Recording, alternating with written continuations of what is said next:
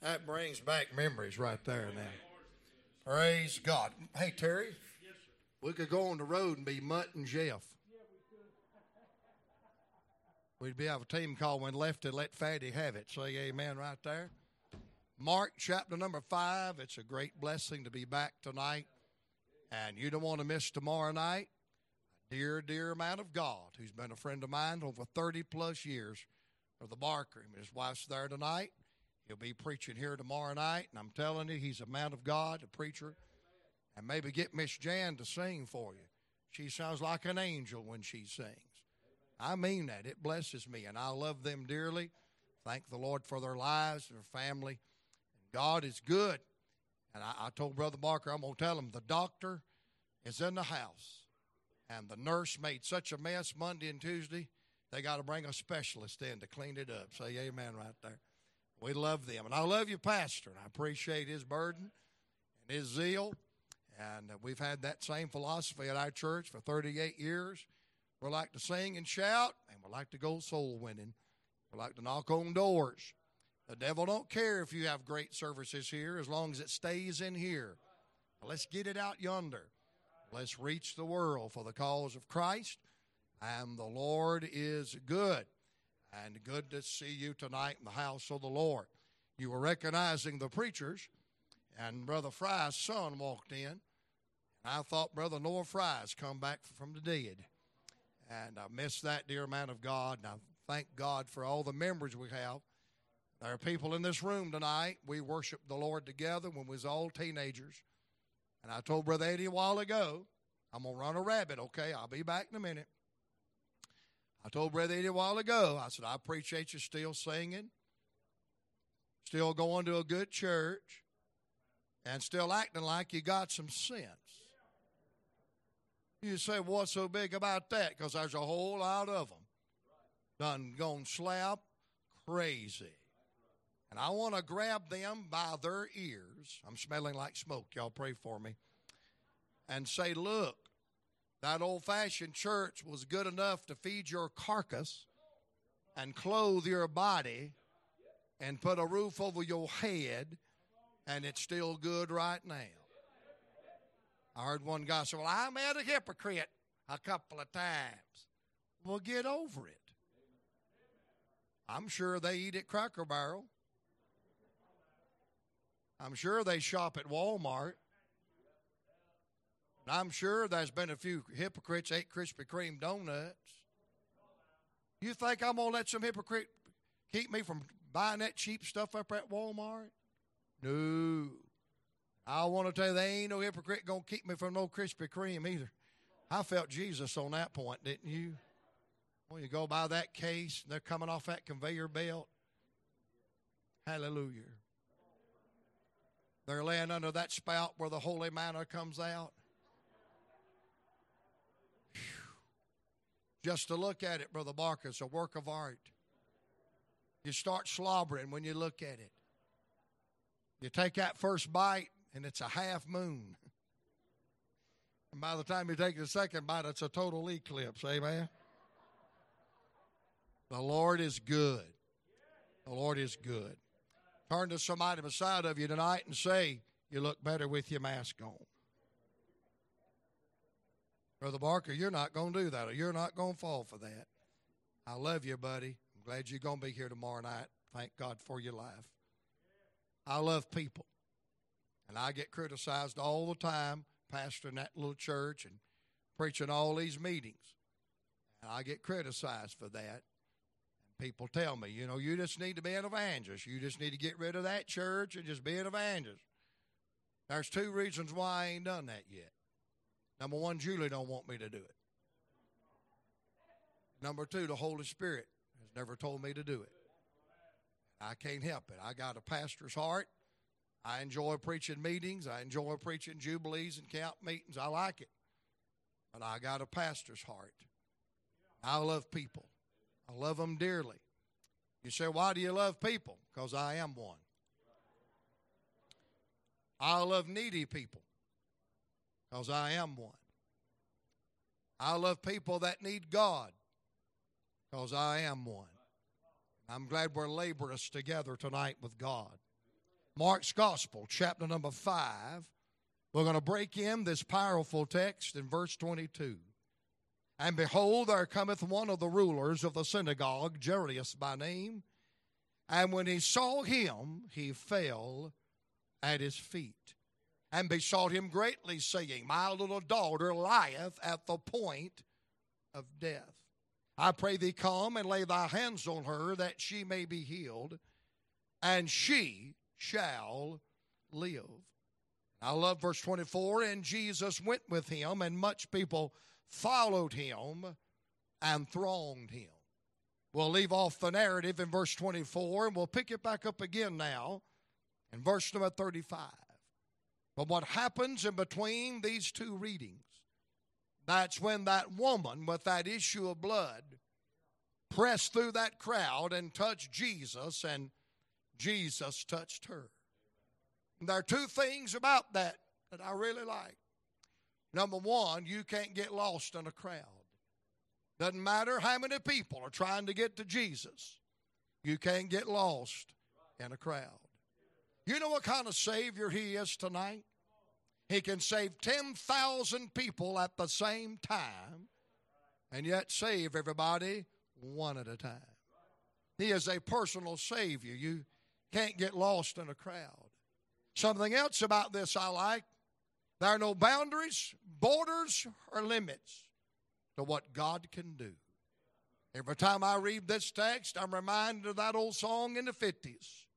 It is no secret what God can do. What He's done for others, He can do for you. We pick back the reading now in verse number 35. And while he yet spake, there came from the ruler of the synagogue's house certain which said, Thy daughter is dead. Why troublest thou the master any further? I'd like to say to that person, they're not troubling the master. By the way, when you and I call on him for help, we're not troubling him either. Honey, we've been invited to the throne of grace. Can I say that again? We've been invited to the throne of grace. The work of Calvary gave us access to the throne of grace. Why troublest thou the master any further? Verse 36, and as soon as Jesus heard the word that was spoken, he saith unto the ruler of the synagogue, say this little phrase out loud with me, be not afraid, only believe. Say that with me again. Be not afraid, only believe. For the sake of time now, come down to verse number 41.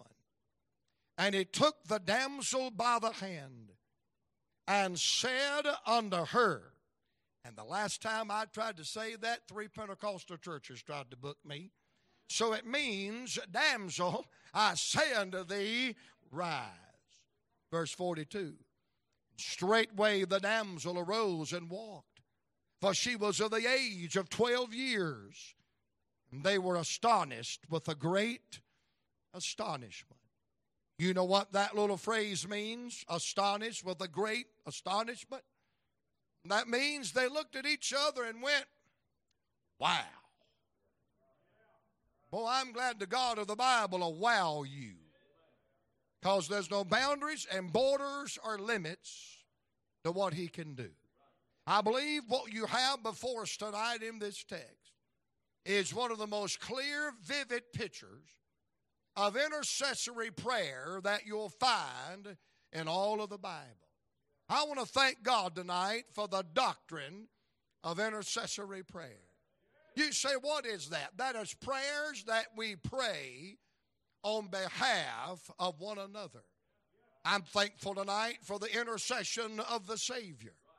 The Bible said that we have a great high priest that's making intercession for us.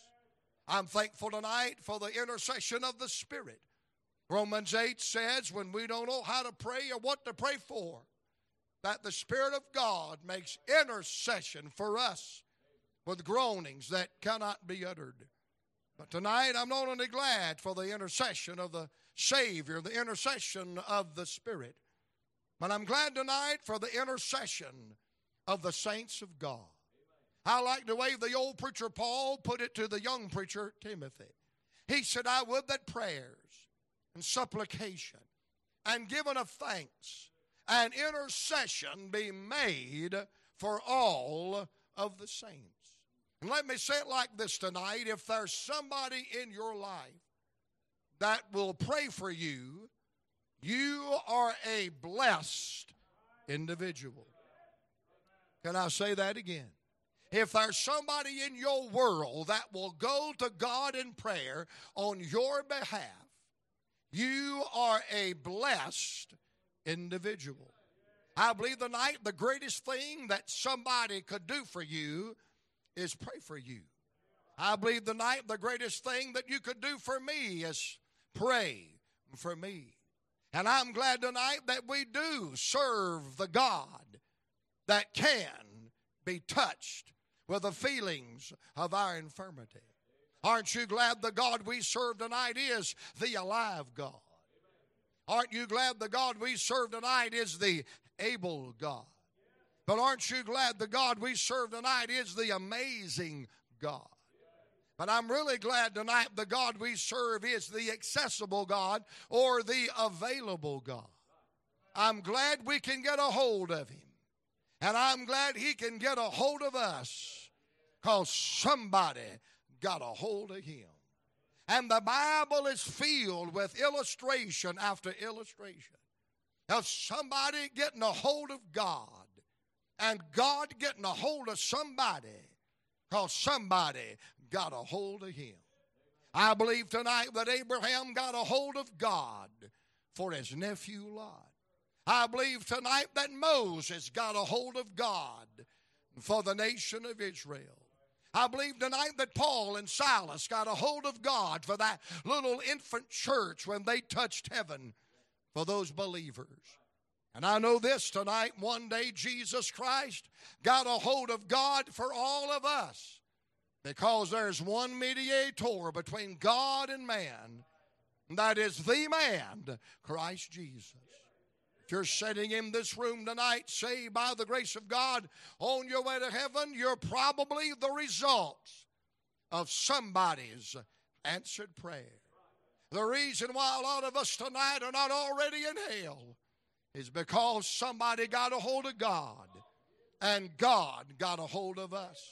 I believe tonight America needs somebody to get a hold of God for it. I believe tonight our churches need somebody to get a hold of God for her. I believe tonight that the next generation, if they're going to see America and revival and religious freedom, they need somebody to get a hold of God for them. I'm glad somebody got a hold of God for me. And God got a hold of me because somebody got a hold of him. Aren't you glad he is a God you can get a hold of? And you can touch God, and God can touch somebody because you went and got the Lord. Well, that's what you have in this text tonight.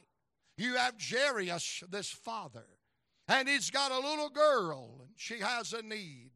And it's bigger than Daddy's ability to meet it. But Daddy goes and gets a hold of Jesus. And Jesus comes to their house. And Jesus does for the daddy and the daughter what the daddy couldn't do for any one of them. I'm glad tonight when the mountain's too high and the ocean's too deep and the river's too wide and the burden's too heavy and the battle's too hard, I'm glad standing somewhere in the shadows is the Savior. You can get a hold of him tonight. He'll go home with you. He'll do for you what you can't do for yourself.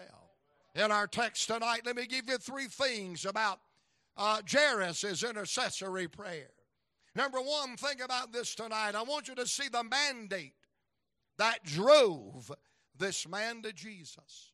The mandate that drove this man to Jesus. You say, now, Brother Joe, why would you use such a strong word, mandate? Well, let me put it like this. What would cause this grown man to lay aside his religious garb, his political connections, his work, his job, his reputation, and his livelihood, his standing in the community, to go all the way across town and fall down at the feet of Jesus and beg him like a little child to come and touch that little girl. What would cause a grown man to do that? Well, if you've been listening to the introduction, I told you, he is a daddy with a daughter. He is a daddy with a daughter. And if you didn't get that, then you're not a daddy with a daughter. Because a daddy with a daughter is the most abused, manipulated human being on the face of the earth. And by the way, women in politics is nothing new.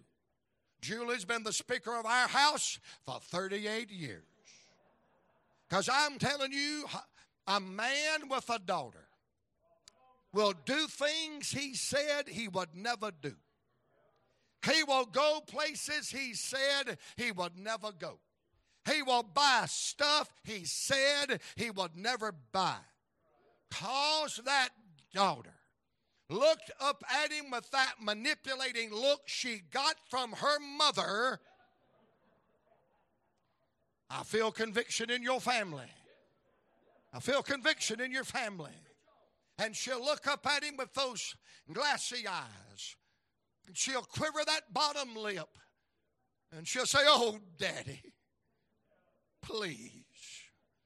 Mine coming to me the other day, she said, "Oh, Dad, I love to hear you preach the Word of God." I said, "You don't like to hear me preach? Get to it. What do you need now? How much do you need?" Man, I made my brags all over America, Brother Allen, when I was a young, ignorant boy, preaching them youth conferences for you at Turner's Creek. Man, I hope you don't have any tapes of that.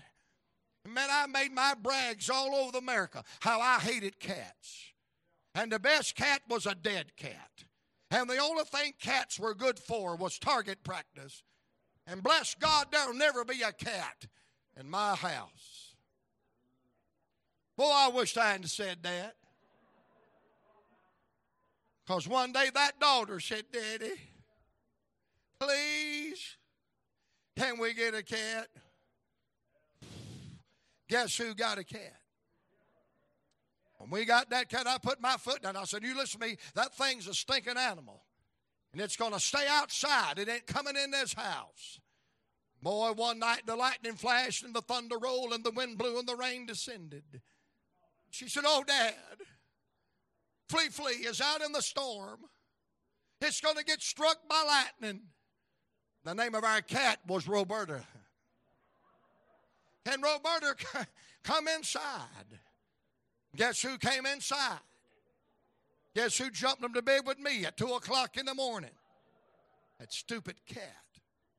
I told her when we got that cat, and I said, "Now listen to me, that thing's an animal. And if it gets sick, it's going to die. I'm not going to spend my hard-earned money on a stinking vet saving some cat's life. I'm telling you, if it gets sick, it's dead."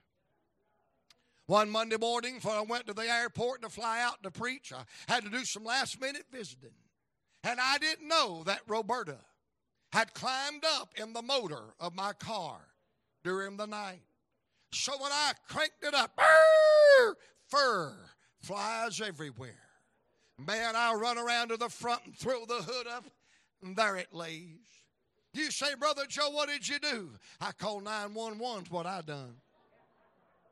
I'll tell you exactly what I did.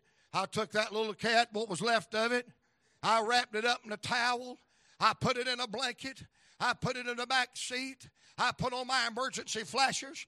Honey, I run over blind people, crippled people, old people, handicapped people. I pulled into that vet parking lot on 2 wheels. I ran in that vet and I told that receptionist, I laid every credit card I had. I said, "Listen, if that stupid thing's got 9 lives, I want to buy one of them before I get out of here." I've told that story all over America. And most people never hear the sermon after this. They want to know at the end of the sermon, did the cat make it? That cat lived 5 more years, and when she went to law school, I gave it away. Now, I did all of that because that little old girl crawled up in my heart. And I'm a daddy with a daughter. And I got it even worse. I got 5 granddaughters. Ain't nobody man enough to have no man-child around here. And I got 5 granddaughters. And they all are blonde-headed and blue-eyed. Telling you, we got drama. They're going to do a reality TV show on me and my grandbabies. Boy, I'll tell you, there's just something about being a daddy with a daughter. Well, Brother Barker, here's a daddy with a daughter. He loves his like you love Rebecca. He loves his like you do your 4. I mean, your 3 and your wife. I thought she was your daughter. I didn't know that. And Terry, he loved her like you do Hannah over there. And he loved her like I do Joanna and Michaela and McKenna and Holly and Hattie and Molly Kate. Whew. Now, don't ask me when their birthdays are, but I'm getting their names down. He loves that little girl. She's this little girl. And the Bible said in our text that she's at the point of death. They're not having a birthday party. They're not having a sweet 16 party. They're not having an honor roll party. According to the text, they're having a death watch. She's at the very point of death. That means the very next breath she breathes may be her last. The next time a little heart pulsates blood through her body could be her last. The next second that ticks off of the clock may be her last. She's raging with a fever. Her little eyes are rolled back in her head. The death sweat has come upon her brow. Her breaths are shallow. She's at the point of death. And by the way, tonight, do you realize who this man is? The Bible names him Jairus, the ruler of the synagogue. Now, that tells me a couple of things tonight. Number one, it tells me he was a religious man. He is not the ruler of a nightclub. He is not the ruler of a beer joint. He's not the ruler of a bar. He's the ruler of the synagogue. He's not a drunk. He's not a thug. He's not a thief. He's not a profaner. He's not a cusser. He's not an abuser. He's a good, moral, religious man. While he can quote the Old Testament, he knows the books of Moses like the back of his hand. He is a good, religious, upstanding man. But his goodness and his morals and his religion was not enough to exempt him from the storms and the troubles and the trials of life. And his morals and his standards and his religion was not enough to save that little girl. He needed more than his devotion. He needed more than his morals. He needed more than his religion. He needed the God of his devotion and the God of his morals and the God of his religion. He's a religious man, but that in itself is not enough. Notice what the Bible calls him. It calls him Jairus, the ruler of the synagogue. That tells me he is a man of power. He is a man of authority. He is a man that commands the soldiers in the temple. He is a man that literally gives orders to other grown men, and they obey his command. But yet he has enough authority to command soldiers and tell grown men what to do. But he doesn't have the power or the ability or the authority to command the disease to leave the body of that little girl. He found there was something bigger than him, something more powerful than him. And his earthly position and his earthly power and who he was not enough. I'll tell you something else I see in this text. He's got a daughter. No doubt he's got a wife. And he's got a house called Jesus Comes to His House. So that tells me he is a man of money. He's a man of means. You say, well, how do you get that? Well, how many agrees it takes money to have a house? Just let me tell you, young boys, it not only takes money to have a house, But when you put a daughter and a wife in that house, somebody better have a job. Young men, the greatest way to get your fiance's mother and father to like you, get a job. Can I get a witness in Arcadia tonight? Brother Barker, he has enough money to buy a home. He has enough money to buy a parcel of ground. He has enough money to raise a family. But yet he does not have enough money to buy her health. He doesn't have enough money to buy her one more second. I don't know about you tonight, but to me, this is a picture of utter despair and total desperation. He finds himself in a place where it is over his head. It is out of his hand. It's beyond his pocket. His money's not enough. His religion is not enough. His position and standing in the community is not enough. He cannot buy what she needs. He cannot merit what she needs. He cannot buy what she needs. He cannot command what she needs. And this man can do two things. He can stand there and watch her die, or he can swallow his pride and realize I'm not enough. But I know somebody who's more than enough. He can do one or two things. He can stand there and have a funeral, or he can go and get Jesus and go and get somebody that's bigger than him, that's more powerful than him, that's got more than him, and his name is Jesus.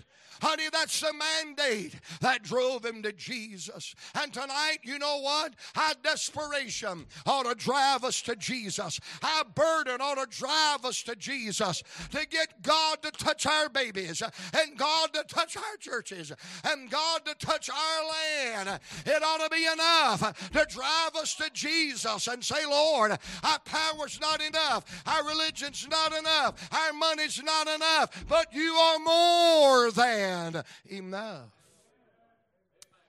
The mandate that drove him to Jesus. Number two in the text, I want you to see the mission that directed this man to Jesus. Brother, when you see Jairus in this text, he is a man on a mission. In my imagination, I see him as he leans over that little bed and strokes her little sweaty face, her fevered brow, looks and says something like this: honey, Daddy's not enough.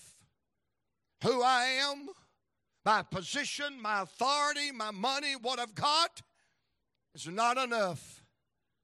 I can't help you. But honey, I've heard about another daddy. I've heard about another father who has all power given unto him in heaven and the earth. I've heard about another Father whose earth is the Lord's and the fullness thereof. And I've heard about another Father that is so holy and divine and pure. He said, why? If you've seen me, you have seen the Heavenly Father. Kisses her little brow, turns his back, and walks in the opposite direction. I'm here to tell you tonight, if you're a real man, you're feeling that. You know exactly what kind of faith that must take. Because if you're a real man, you like to fix it. You like to solve it. Because you like for your wife to say, hey, Big Daddy done it again. But sometimes Big Daddy just can't get it done. And it's hard for a grown man to admit, I'm whooped. You don't believe it? Remember Christmas? About a month ago? Your wife ordered all them toys from Amazon. And somebody in T1 Toho put them together and didn't put all the screws in it. About 8 o'clock, 8:30, you get the kids to go to bed, and y'all going to put Christmas together. And before you can have Christmas, 911's at your house. Because she opens that box and spreads all the contents on the floor. And she says, Frank, would you like for me to read the instructions? And you look at me now. If you are a real man, you refuse for a woman to read you instructions. You say, baby doll, I don't need that.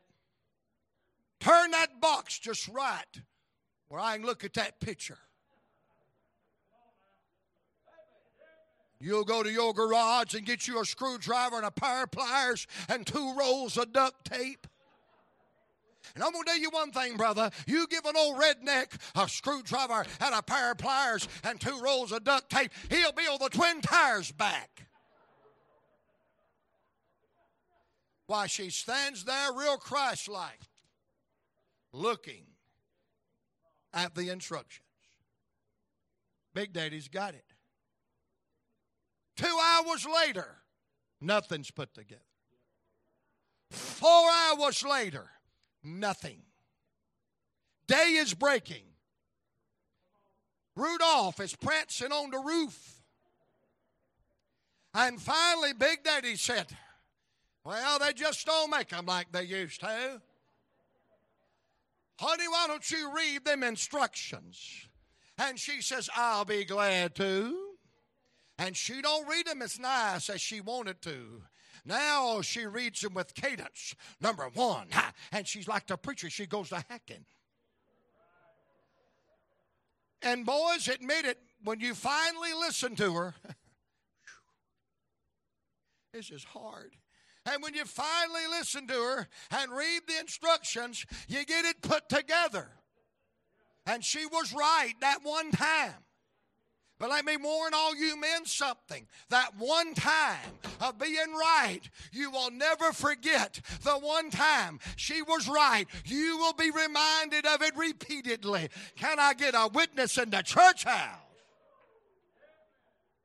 We're gonna have, you ain't going to need no marriage retreat, bless God, after this revival. Divorce rate's going to go up 50%. Now, fellas, am I telling it right? You know what daddies are for. You know what granddaddies are for. You know what husbands are for. Fix stuff. Make it happen. Put it back. If you live on this earth long enough,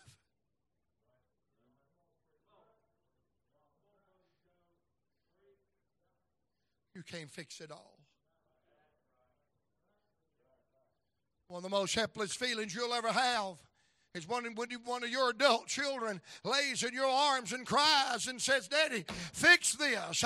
And Daddy can't fix that because there's some things over my head. It's out of my hand. It's beyond my pocket.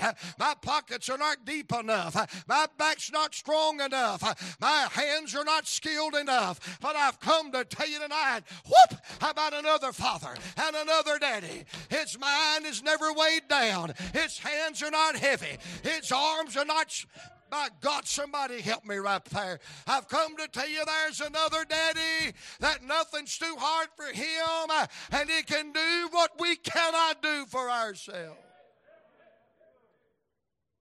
Well, I see Jairus. So he's a man on a mission. He will not be denied. He will not be detoured. He's headed to Jesus. I can see somebody say, Jairus, where are you going? I hear him say, I'm going for God.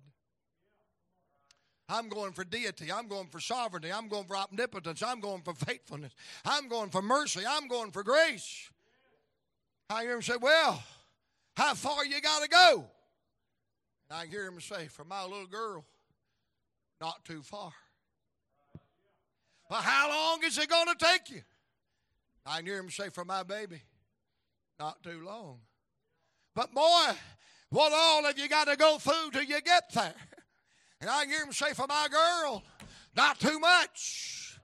How can I say for God to touch our babies, and God to save our children, and God to reach the next generation, and God to revive the church, and God to save America? It is not too far. It is not too long. It is not too much. Let's just go get a hold of God and see what God can do. Oh, you know what I love about Jairus? He knew who to go to. And he knew how to talk to him when he got there. Because when he came to where he was, now watch your King James Bible here. Don't throw it away. It's too good and too beautiful. Hold on to it. This is expressive. When he came to where Jesus was, he fell at his feet. See, mind your problem is we get up in his face. But he fell at his feet. Listen to this phrase. I read it in the text. And besought him greatly. That little word besought means to plead, to employ, to beg. Listen to this tonight. It literally means to pull on one's heartstrings till you get a reaction. He's not out there commanding Jesus. Can I just run a rabbit? These people on the radio and TV talk about prayer. When you pray, you command the Lord. Who ever heard of a lump of clay commanding a potter? Who ever heard a private commanding a captain? Who ever heard a sheep commanding a shepherd? Who ever heard of a woman command? I'm just here to tell you tonight, we don't command the Lord, we beg the Lord. Besought him greatly. He said, I need you to come. Oh, I love that. I need you to come. Everybody but you's been. Nobody's changed anything. But you. If you will come. Brother, when I saw this, man, if I was a Methodist, I believe I'd have to get sprinkled again. He said, if you will come and lay your hands. He didn't say come and look at her. He didn't say come and speak to her. He said come and lay your hands on her. There was something about the hands of Jesus that had birthed faith in Jairus' heart. What about the hands of Jesus could have birthed such faith? Well, I've already told you he's a ruler of the synagogue. The Old Testament has been read in his hearing thousands of times. And he has read what God can do with that hand. With that hand, thumped out stars. With that hand, he hung clouds. With that hand, he parted oceans. With that hand, he shielded Moses in the cleft of the rock. With that hand, he shielded the Hebrew boys from the fire and padlocked the jaws of the Lord. Have mercy. With that hand, made the sun stand still. Woo! And you got to understand, he's been watching that hand. He's been watching them hands. He has watched that hand touch a blind man and make him see, and a lame man and make him walk, and a deaf man and make him heal, and a dumb man and make him speak, and a leprous man and make him clean. Why, he's even seen him touch the casket of a dead boy, and he got raised up from the dead. He just realized there's nothing in my life I can't put in the Savior's hand. You realize a transaction's taking place now. You say, what do you mean by that? Well, she's 12 years old. And for 12 years, she's been in Daddy's hands. For 12 years, he's rocked her and consoled her and provided with his hands. But now Daddy realizes his hands are not big enough. So literally what he does in this text, after 12 years, oh God, of holding her in his hands, he now puts her in the Savior's hands. Can I tell you something tonight? The greatest day in your life and the greatest day in the life of those you're praying for is when you take them out of your hands and you put them in the Savior's hand. And isn't it good to know tonight it's in the Savior's hand? Hallelujah, it's in His hands tonight. Come and lay thy hands on her and she'll live. And I love the reaction, the response. And Jesus went with him. And I've come all the way from Jonesboro, Georgia, on this Tuesday night on Highway 150, downtown Arcadia, NC, to tell you it is no secret what God can do. For what He done for Jairus, He'll do for you. It said He went with him. He went with him. And He'll go home with you tonight. He'll go home with you tonight. He'll visit your young'uns tonight. He'll visit your babies tonight. He'll visit your community tonight. He'll visit your church tonight. He'll visit America tonight. He'll go with us if we'll go lay hold of Him by faith. Lastly tonight, the mandate that drove him to Jesus, the mission that directed him to Jesus, but notice now the miracle that delighted this man in Jesus. He got what he went for. I take that back. He got more than what he went for.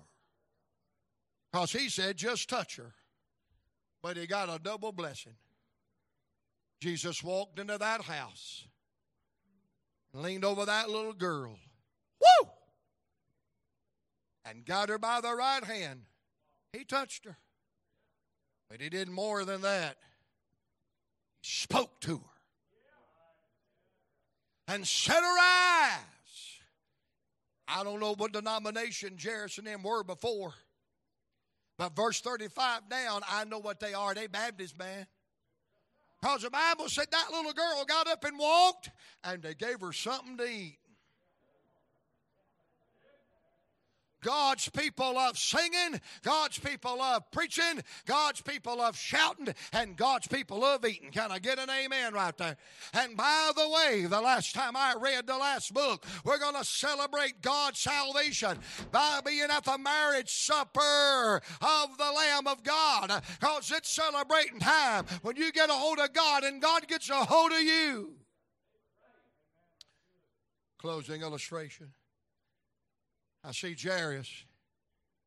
He's got Jesus. They're headed to his house.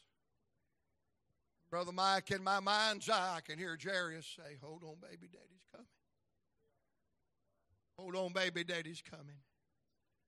Before they can get up in the house, here comes one of them naysayers, one of them knotheads. It's too late, she's dead. I will not hang around this crowd that says old-time religion is dead and we can't have revival. You go somewhere else with that. I'm going to tell you what Gomer told Barney. Go up in the alley and holler fish. Shazam. God can still move in our generation. God can still let the power come. God can still build a church in a godless society. God's not dead. The Bible's not dead. The Holy Ghost is not dead. And the blood's not. My God, somebody just go get a hold of him. He should all just watch. And while they're trying to get to where Jairus' daughter and his family is, here comes that woman. I would say this, but I don't want to kill the meeting. Ain't it just like a woman to interrupt the best plans?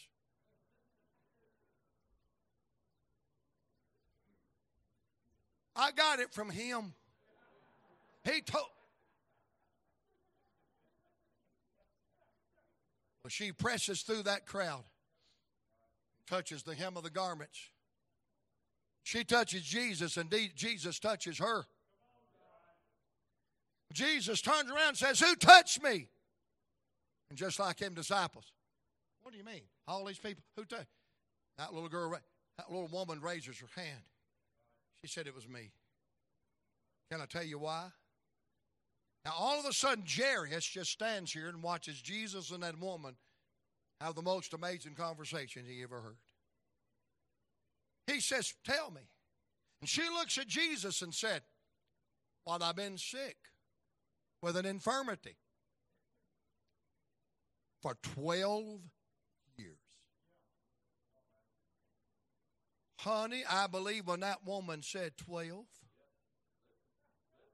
Jairus turned a backflip. Because that's how old his daughter is.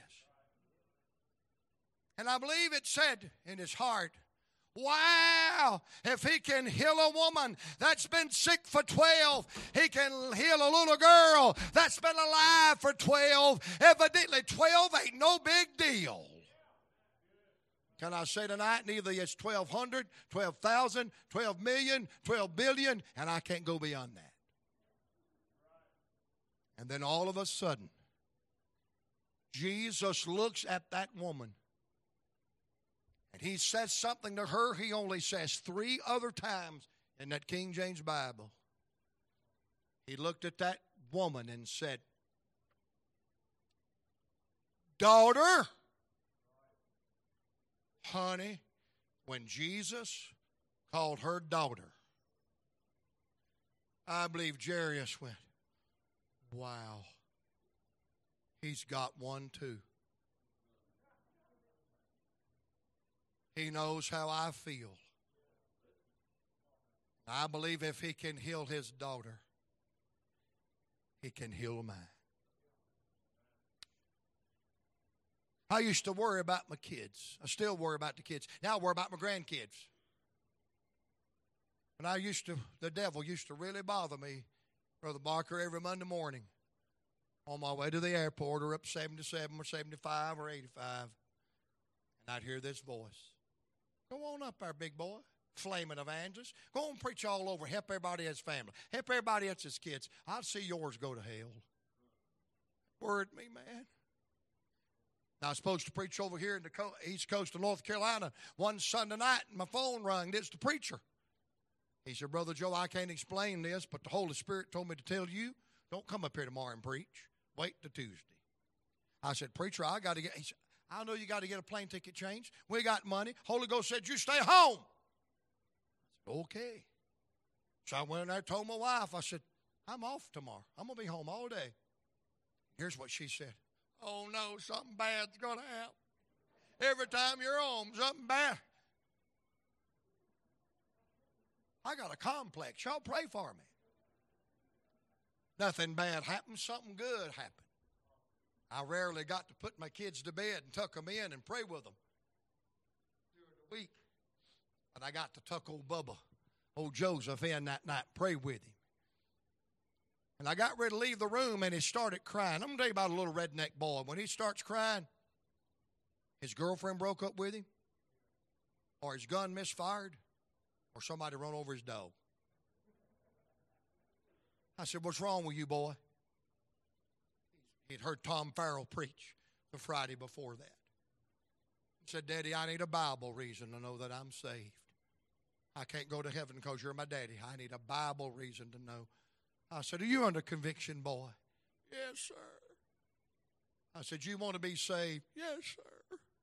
I said, when? He said, now. I said, get in there and call on God. You know much about it as I do. Old Bubba called on the Lord. God saved my Bubba. God save my boy. I don't know. He may go to jail before it's over. But I know one thing. He ain't going to hell. He may still break his daddy and his mama's heart someday. I hope not. But if he does, he ain't going to hell. God save my Bubba. 2 years later, I was preaching for you at the camp meeting at Northwood. I had Dale Vance with me and another young preacher. And after church that night, we went down to the Burger King. You know, we used to go to the Burger King. You say, why'd you go to McDonald's? Why eat with the clown when you can eat with the king?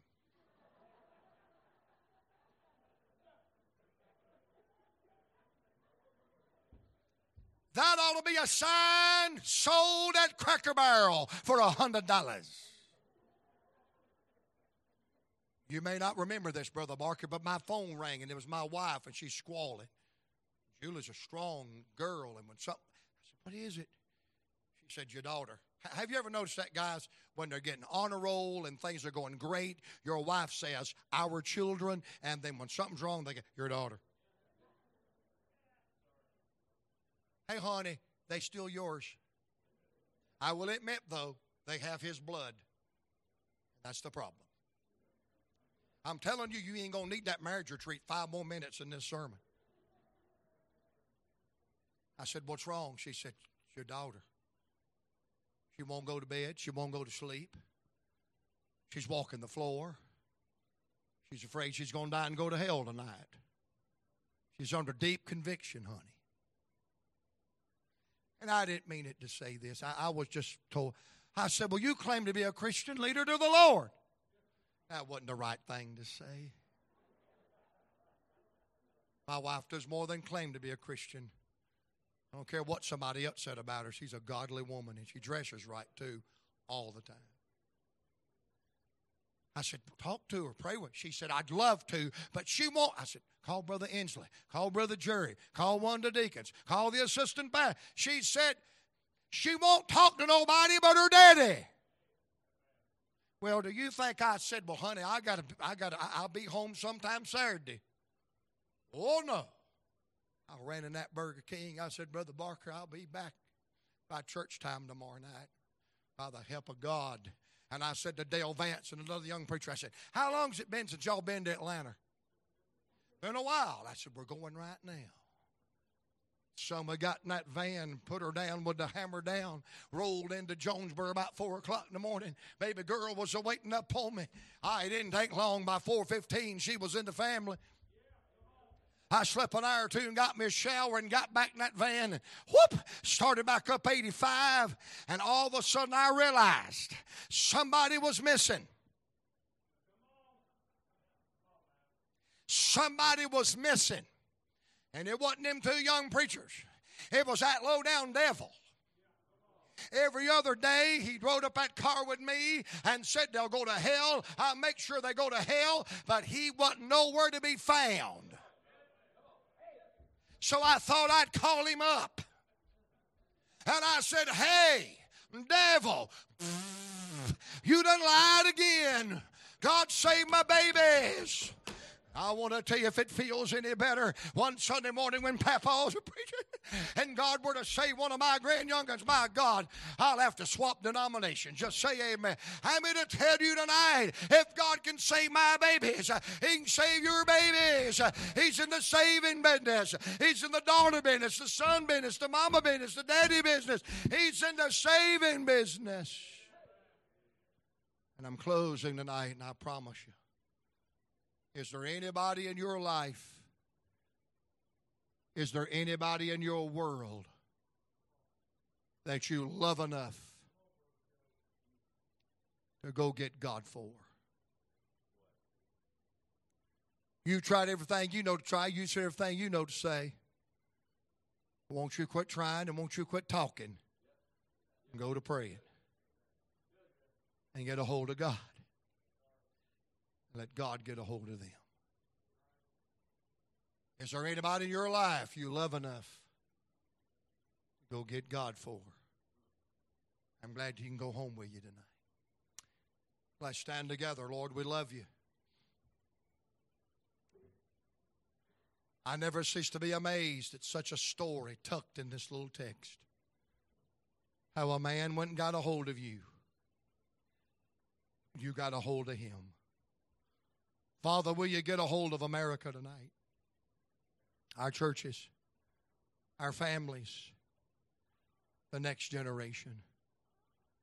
God, we're not enough in our power and our abilities and our financial assets. But Lord, there's no boundaries and borders and limits. What you can do tonight. We love you, Lord. And we're asking, and we're seeking, and we're knocking. And I believe when we leave tonight, we're going to find, we're going to open, and we're going to receive. We love you now. In the mighty name of Jesus. In the mighty name of Jesus. Amen. While she's playing tonight, He'll go home with you.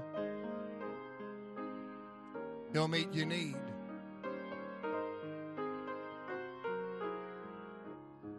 He's able to do exceeding abundant above all that you ask or think.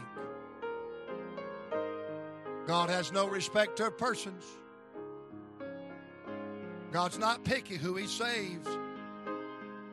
He'll save any and all. Boy, I'm glad I believe that. I'm glad I believe that. He'll save any and all who call upon His name. Get a hold of Him tonight.